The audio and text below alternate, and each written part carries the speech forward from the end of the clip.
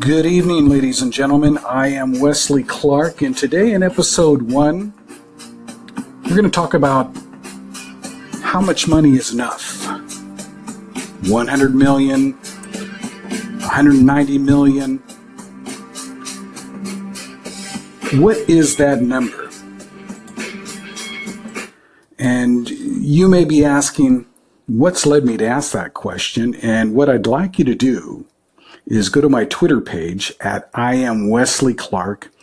Check out the November 18th tweet in which I retweeted an article by Business Insider. And I responded in that tweet, "This story just makes me smile." Now, let me give you the basics of that story. Town and Country magazine reported wealthy couples in New York City need 100 to 190 million to keep their heads above water. They call it the happiness number. So for a hypothetical wealthy non-working couple in their 40s with 2 teenage kids going to an expensive private school in New York City, they live in a Parkside Fifth Avenue apartment, they buy art, they take private jets, they donate to charity, they have a household staff, the chef, the driver, the housekeeper. They got a couple of vacation homes, and they're setting aside $25 million for each child to inherit. And in that story, when you click onto it and you get a chance to read it, you'll read about a gentleman by the name of Tom Gallagher. He's a multimillionaire, and he told the New York Times, "Emotionally, I don't come from money. I got very lucky on Wall Street. I've been dealing with a myriad of psychological issues since I retired. I have more money than I have ever imagined, but I still worry, do I have enough if I live longer than I thought?" Now, it kind of reminds me of a story of a gentleman that I actually met with that was referred to me as a potential client. Very successful realtor, entrepreneur. He got his start actually when he got into the business. He was living in a friend's basement and went on to be a very, very, very successful realtor developer. So I went in to go meet with him, and he just perked my curiosity. And I said, "Well, let me ask you," and I won't give you his name, but I said, "Let me ask you, when is enough? When is it enough that you got enough?" And you know what he responded? "I don't know." And it also made me think about a story about a client who's since passed on, about 10 years ago. Great guy, salt of the earth dude, union guy, bricklayer, owned his own bricklaying company, but he was just a solid dude. And he came into my office, and we were looking out the window there, and way in the distance there's these railroad tracks, and a train goes by. And he said, "You know what, Wesley?" He says, and he had more money than he needed. He was retired, but he had more money than he needed. He said, "You know what? I would give up all my money if I could have my health back. I would just live on that train and be a hobo." And you know what they say, health is your greatest wealth. Well, that's one thing I can say without any doubt. I've had a number of clients in my 24 years that had a lot of money as far as what people would consider successful. And yet when health knocks, they have health issues, you can throw all the money at it, but many times, unfortunately, it doesn't help out. So the question we have to ask ourselves is, have we become one-dimensional men and women? And by that, what do I mean? Is money and what it can buy, what we can accumulate, the measuring stick by which we determine ourselves successful or not? I was reading about this one-dimensional concept was actually, I think, created by a philosopher named Herbert Marcuse.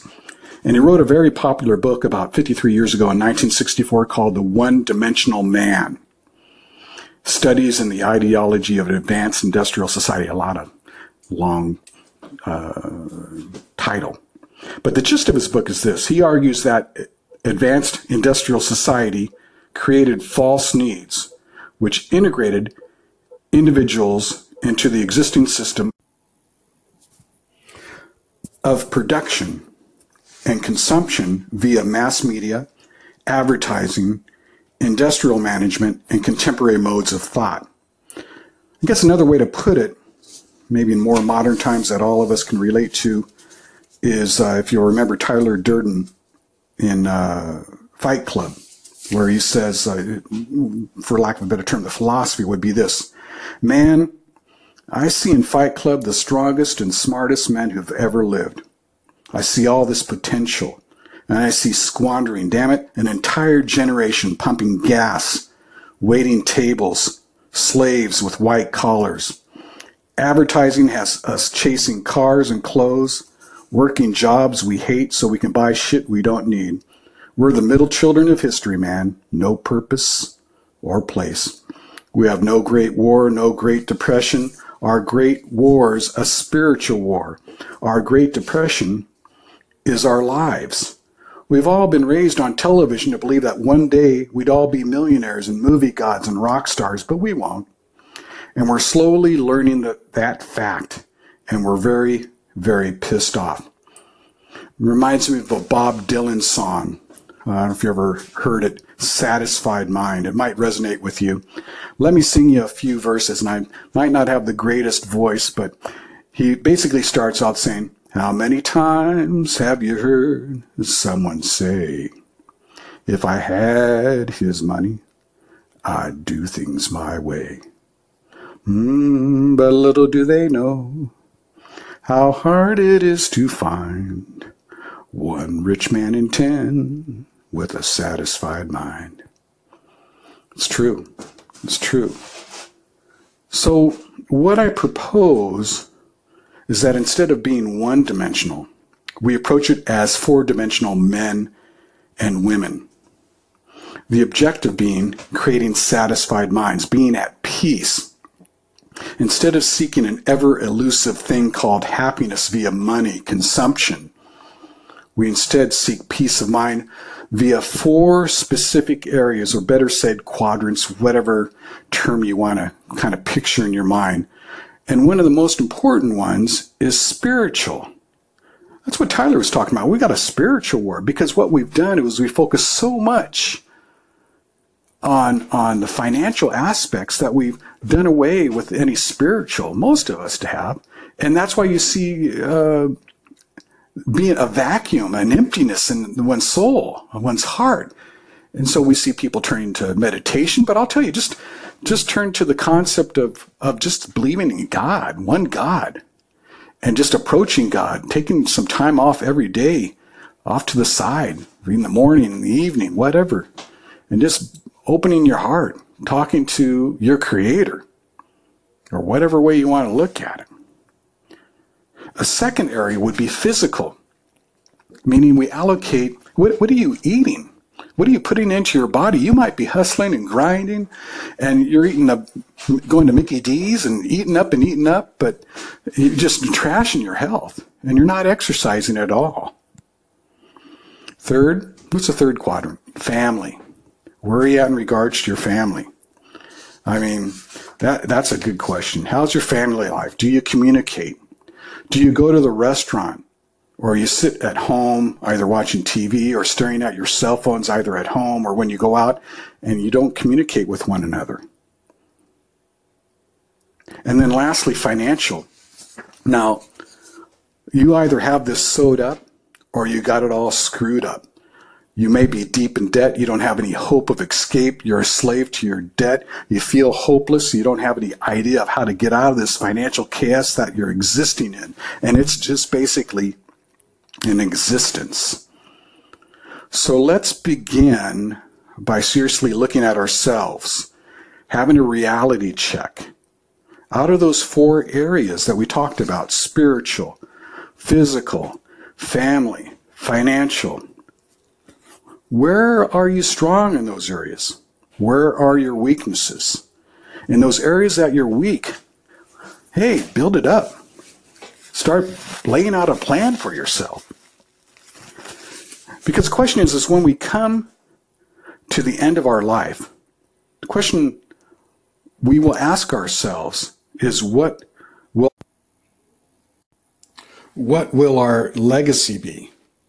or have been.